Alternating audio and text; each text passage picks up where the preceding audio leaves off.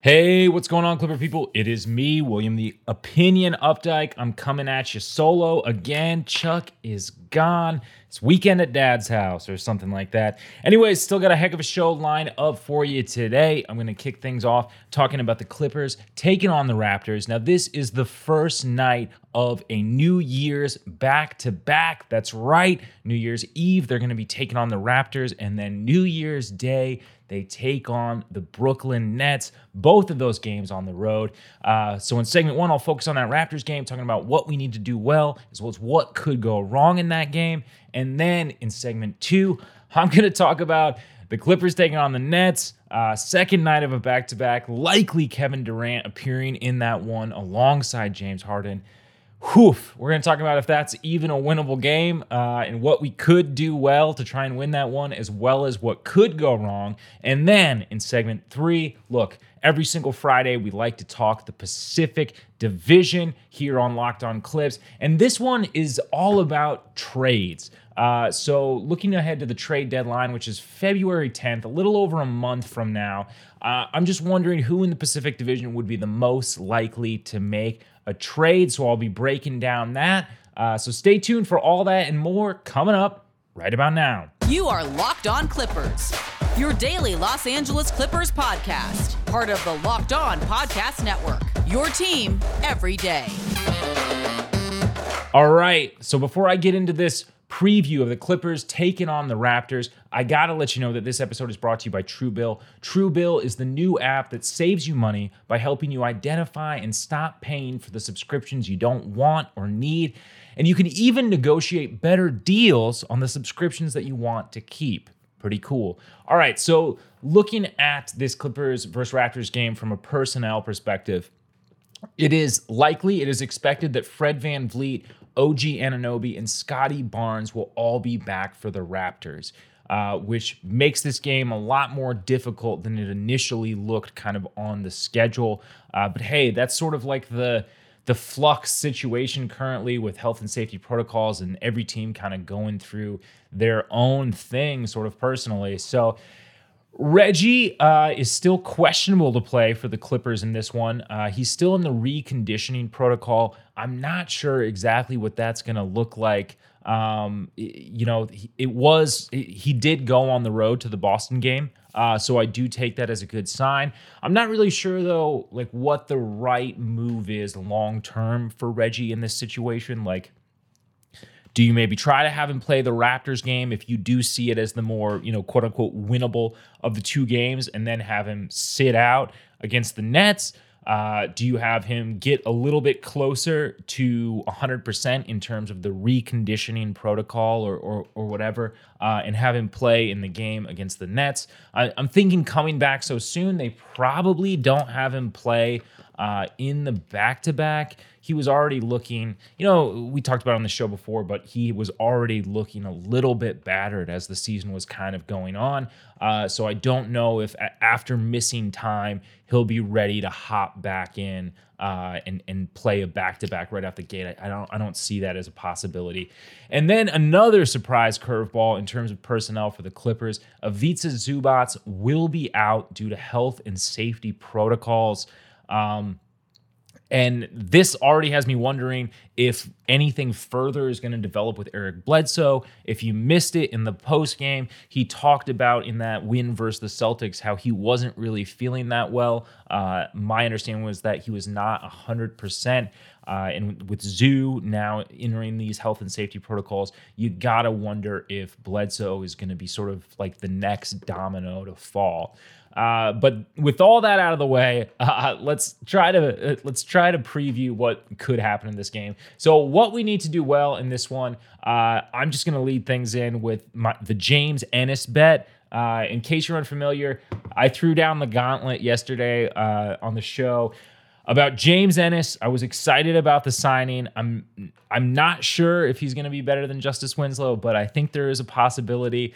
So the James Ennis bet that's currently running right now, and feel free to hold me to this, if James Ennis gets a double-double in any two categories, including turnovers in this game versus the Raptors, I will get a James Ennis III Clippers City Edition jersey, custom, and that's a promise. looking at the possibility of this, he has had 10 or more boards in at least one game in 5 of his 7 seasons. So it's not impossible there. And he has broke double-digit points in at least one game in every single season that he's played, except for that 2-game sample size with the Brooklyn Nets. But James Ennis isn't going to be everything, obviously, in this one. What we need to do well, I'm really curious about what we're going to do at the forward position. The biggest issue this team has had, in my eyes, in the last couple of games is the paint defense has not looked very good. And now with Zoo out of the lineup, that leaves a big hole defensively there for that front court. So I'm guessing we're going to see Serge get the start in this one with no Batum. We don't really have the option to go small with 2 forwards in the front court. So I'm guessing that Serge does get the start in this one. It would be, I believe, his 4th start on the season, which would be something. I had to look up that stat because it's actually more than I thought he had started so far on the season. But we'll see what he's able to do. He's had his sort of ups and downs since he's returned, especially just like physically and the way that he's been moving. But I'm hoping that we'll get some version of Serge that's able to at least slow down things for the Raptors. Another thing we need to do well is just continue this upwards trend of 3-point shooting. We've been shooting really good. We shot the ball 38% as a team from 3 against the Nets, and I believe it was 39% in that win against the Celtics. Ball movement and getting those easy shots is sort of the key to the offense in my eyes. When you're down this many people, you have to find a way to get easy buckets. And there's a couple of things that the Clippers can do offensively to get those sort of easy buckets. And, obviously ball movement to get the threes is a big one. Trying to push the ball in transition, which they have not been that good at historically. But they have, there have been some upswings. But traditionally it's not something that they've been great at, but if they can improve there, that'd be awesome. And then another thing that's kind of like the X factor or sort of the back pocket thing is depending on the mismatches that they can get for Marcus Morris, which is going to be really important in this game. They can sort of dump the ball to him in the paint and let him work. I don't know, how long we can sort of ride Morris out at that sort of level, like requiring so much of him from a scoring perspective.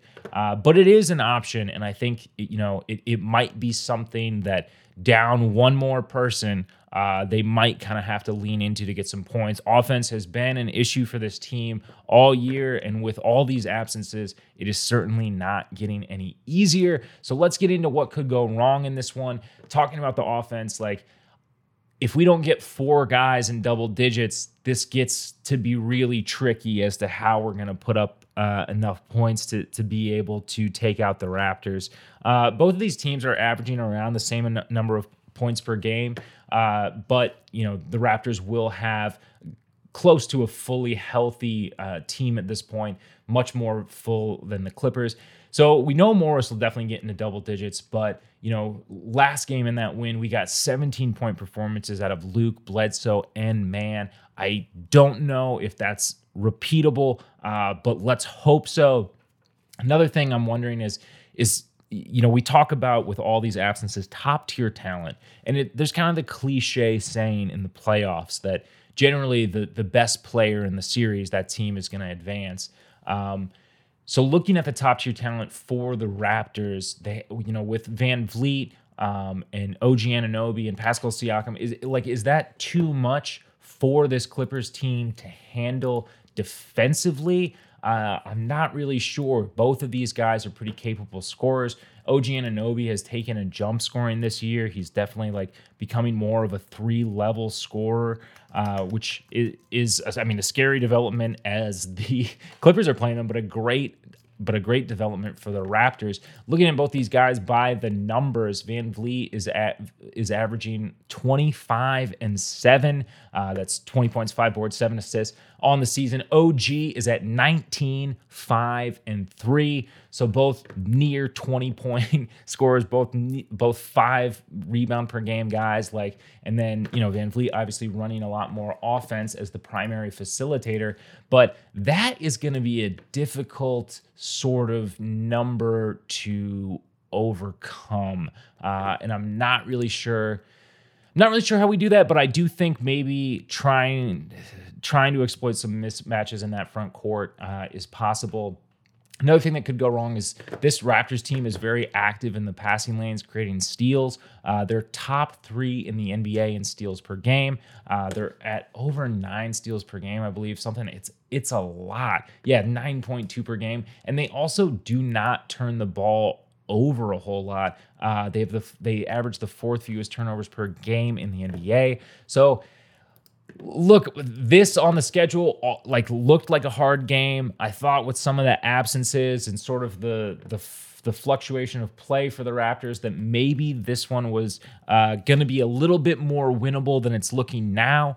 I still think overall, if they can get stops and the paint defense can look better than it's looked the last couple games, this is still a winnable game.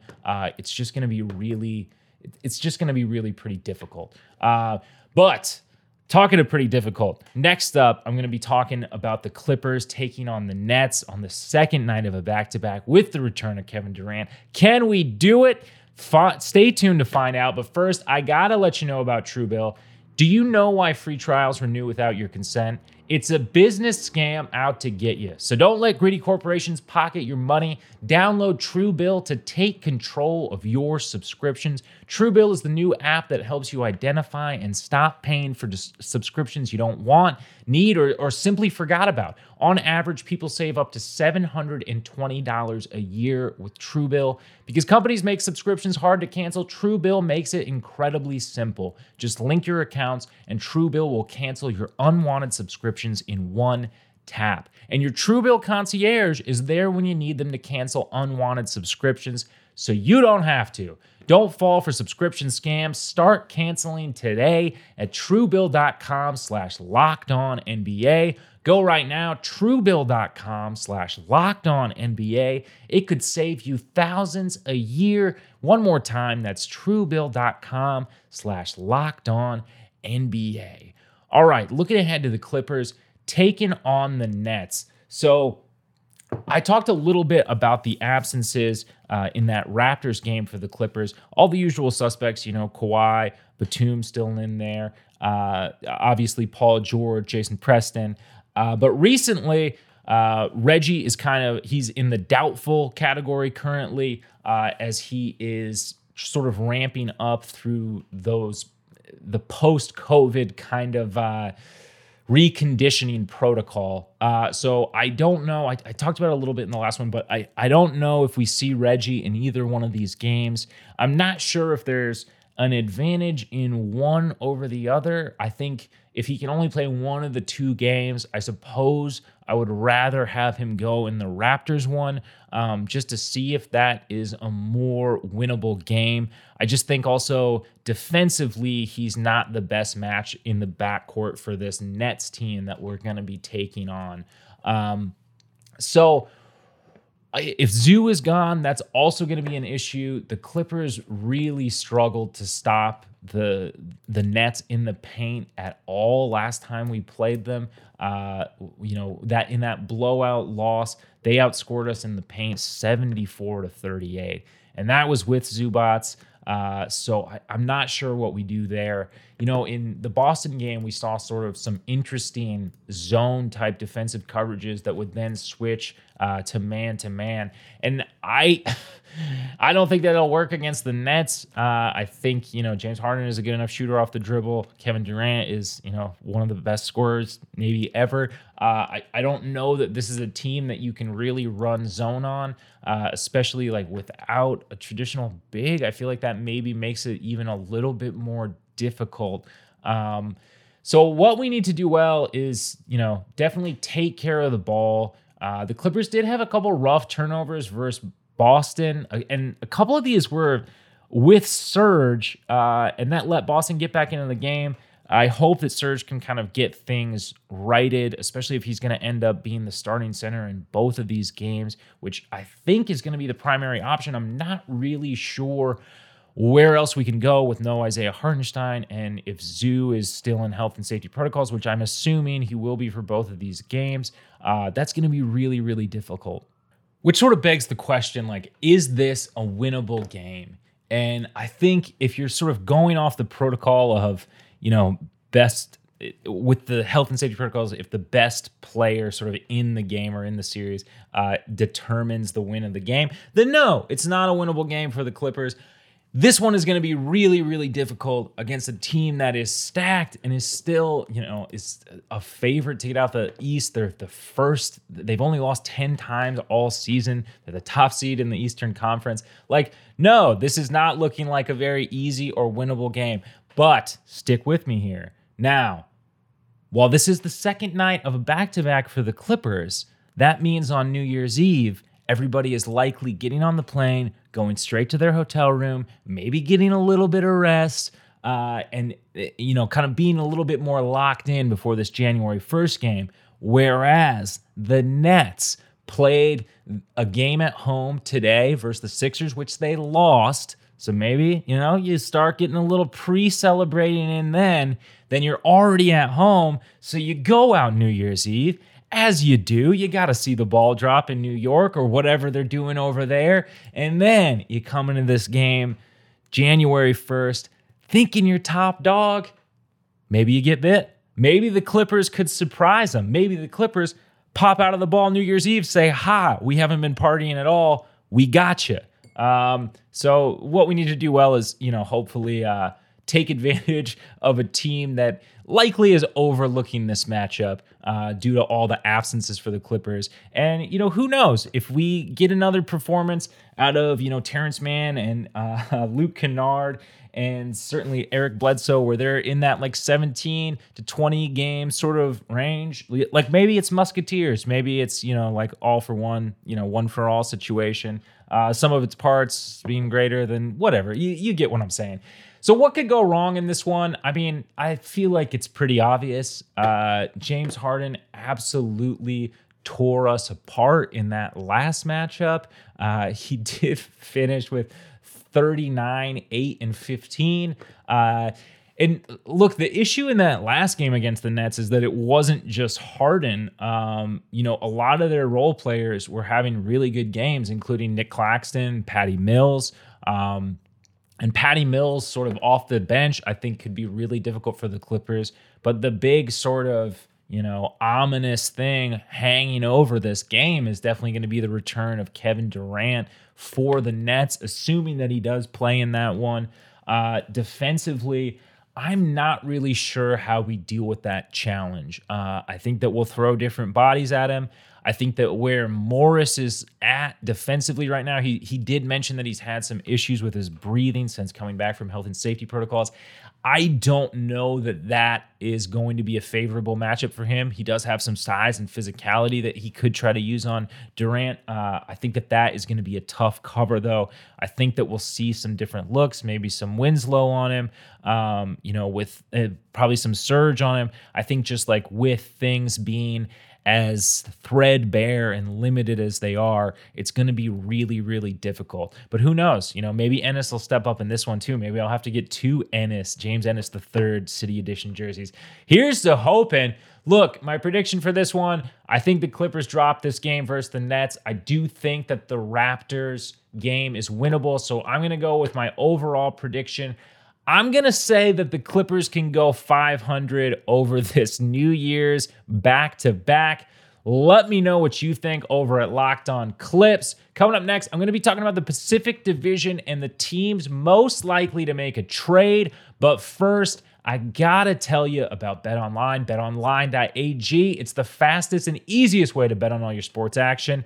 Look, basketball season is in full hoop, and you can track all the action at BetOnline. You can get all the latest news, odds, and info for all your sporting needs, including MLB, NBA, NHL, and all your UFC MMA action. Look, don't sit on the sidelines anymore. This is your chance to get into the game as teams prep to just get the heck through this season. So head to the website or use your mobile device to sign up today and receive your 50% welcome bonus. That's on top of your first deposit. Bet Online, your online sportsbook experts. Don't forget to use that promo code LOCKEDON. All right, so look, it's still a little while out till the trade deadline. The trade deadline is February 10th, I believe, this year, so a little over a month away. But I wanted to take a look at the Pacific Division as we do every Friday on this show and sort of look at who I think is the most likely to make a deal. So I'm curious who's picking up the phone right now. I'm just going to go in order of who I think is the most likely to make a trade into the least likely to make a trade. So most likely to make a trade, I'm looking at the Lakers in the Pacific Division. So this is a little bit cheating because it does already seem like there's a trade in the works to move Rondo to the Cavs. I'm not super clear on what the return would be for the Lakers. Ed Davis maybe or Denzel Valentine. I don't know if those players are of that much interest, but the Cavs are highly motivated to make a deal to get Rondo with Ricky Rubio going down and Colin Sexton with the meniscus tear. They are down a lot of guards and they could use somebody. That's a trade though that's more about the Cavs than the Lakers for sure. I'm wondering if there's a move out there for the Lakers to improve. And now, look, I think with Anthony Davis out, depending on the amount of time that he ends up missing, it's reasonable to assume that, maybe the Lakers won't be buyers or sellers at the trade deadline. I think that there's definitely some validity to that because it's a little bit hard to assess exactly what you've got. But at the same time, look, LeBron is 56 years old. He's a great player, obviously still great, but your championship window is only so long. And for a team that has as high of aspirations as they do, with a losing record currently, I'd just be very surprised if they didn't try to do something. Now, they are a little bit stuck as to what they could actually do. Because they have some guys who are sort of coming on there on minimum deals or low deals. So I don't know. And obviously with COVID and everything, this isn't going to be a year, I don't think in general, where we're seeing teams be like, oh yeah, we'll send 3 guys out to get 1 guy back. I think that availability has sort of reared its ugly head in a way this season that we maybe haven't seen in a while. And I think that I should have prefaced this whole segment with that. I think that it's gonna be a buyer's market in as far as this trade deadline is concerned. Normally it's a seller's market. If you have assets that a contender wants, you are going to get the maximum value. However, currently, with the top teams sort of being somewhat set in terms of their rosters in both the Eastern and Western Conference, I think that there's going to be a little less clamoring from the buyers to try to get a move done, especially if you're a team that's been super affected, like the Clippers have, by injuries, by health and safety protocols. I don't know if there's going to be as big of a move to try to make a trade. That being said, I think that the Lakers are going to try to get something done. I just don't know if they're going to be able to make any sort of big swing. I don't know that you can get somebody to take on that Russell Westbrook contract for the amount of money that's left on it, and what your return would possibly be. I think that that's a really, really difficult proposition. And then, unless you're willing to give up a young asset like Taylor Horton-Tucker, which at this point, I don't think there's any way the Lakers can afford to give up. They passed on Alex Caruso, who is balling out on the Chicago Bulls, who are second in the East. To keep Taylor Horton-Tucker. So I don't think there's any way they move him. So I just don't see the assets to really get a deal done. I still think that they're like the most likely to try to get something done. I just don't know what the move is, if I'm being perfectly honest. The next most likely team, I think, is the Kings. And look, the Kings, there's two ways to look at it. Like maybe they try to make, they're currently outside of the play-in just by a single spot. They're in 11th. They're about a half a game behind the Spurs to make the play-in.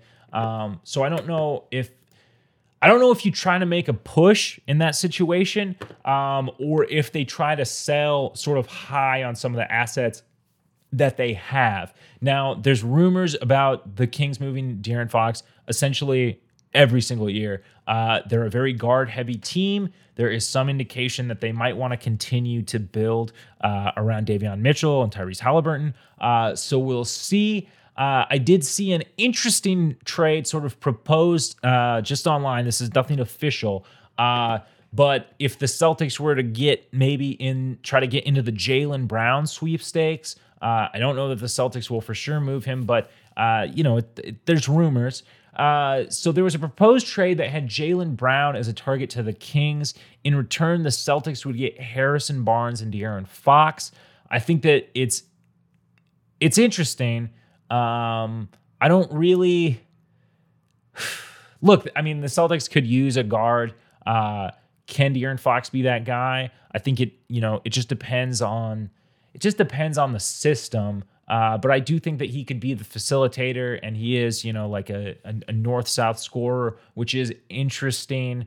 He's a better ball handler than Jaylen Brown, who they do kind of use in the point forward kind of, situation where he is bringing the ball up a lot himself. So having a traditional point guard could be of some interest. Another name that's been floated around is Buddy Hield for the Kings. Now, I talked about it a little bit yesterday briefly, but our friends over at the Clipset podcast, they had proposed a trade for Bledsoe plus Brendan Boston Jr. for Buddy Hield. The Kings could maybe be enticed by this to shed a little bit of salary. Bledsoe only has 1 year left on his deal, I believe, and gain a young asset. I don't know if it's really quite enough to move the needle. And we talked about it a little bit yesterday, but I don't really know that it's that beneficial for the Clippers. I don't know that they're picking up the phone. But speaking of the Clippers, I think the Clippers are like probably third in the most likely to make a trade addition. I think that there's a possibility because, that's what this front office does. They have a reputation for being very shrewd and trying to look at the future and address sort of current issues. I just think in a season where you're down your best player, it's going to be really difficult to assess the core. And then now with Paul George out, and certainly, we've had so little time of Marcus Morris and Nick Batum playing together, who are such big pieces of the rotation. To me, it's really hard to get a true bearing on the surrounding core. And it's been interesting because I think even through this sort of time where we're toying around 500, and it's really difficult games and every win is, really, really hard to get. I think that the encouraging thing has been seeing some of these players able to step up. And now we've kind of seen it all separately, right? Like with the exception of that Boston game where we saw, a weird display where Terrence, Bledsoe, and Kennard all had the same amount of points, and Morris, just was able to do his thing as well. We've seen kind of different guys step up at different times, and I think that that's been something that we've been able to see over the past 2 years really reliably with this team. I think that that's encouraging, and I think that before you give up an asset or before you try to take a swing, you can't really make a big swing in a year like this because you haven't had a chance to put all these good performances sort of together with the core identity of this team. And I don't even know if it's worth making some sort of move on the margins because, depending on how much time Paul George misses after being reevaluated after 4 weeks, I'm just not sure what the value would be. So I would put the Clippers sort of I just don't really see them making a trade tier. And below them in the Pacific Division, two teams who are I feel very strongly that they are not going to make any trades, and that would be the Suns and the Warriors. The Suns have a lot of guys in health and safety protocols at the time of recording this. They signed another 10-day hardship contract today. So that situation will be something to manage. But like I said at the beginning of this segment, I don't know how that's going to affect teams and their likelihood to do trades, especially if they're losing multiple assets to return a single player. I think in a season like this, it's definitely going to change the minds of front offices and how they are willing to do those types of deals. And I'm not really seeing a move that makes them a lot better, if I'm being honest. They have a solid bench. Their starting five is pretty rock solid. If I had my questions about, their success last year and how repeatable that would be, but they're tied for first in the West. And I just, I don't really see any reason. Another team, I don't see any reason for them. In my mind, the least likely to make a trade would have to be the Golden State Warriors. I just don't see for either one of these two teams, what the point is. You're already leading the West. The Warriors are still awaiting the emergence of, Klay Thompson back into that lineup whenever he is ready to go. So the Warriors to me are probably the least likely to make a trade. And looking at the assets, I'm wondering what they would do. I do see the Warriors as maybe having some more pieces to be able to kind of play with if they wanted to. I think maybe Wiseman plus Wiggins plus a pick is kind of interesting. I don't know what you could get exactly for that. I mean, I think that's too high to get Christian Wood. I think you could give up less than that. But something like that, maybe some sort of interesting dynamic upgrade over Kevon Looney is maybe an option, but I just don't know that they're going to do something or if they'll stand pat, but I'm leaning towards they're going to stand pat. So anyways, I don't think that the Clippers, Suns, or Warriors are probably doing anything at the trade deadline. As I said, with all the just flux and uncertainty around this season, we'll see what the Lakers and Kings end up doing. But that is going to do it for today's episode.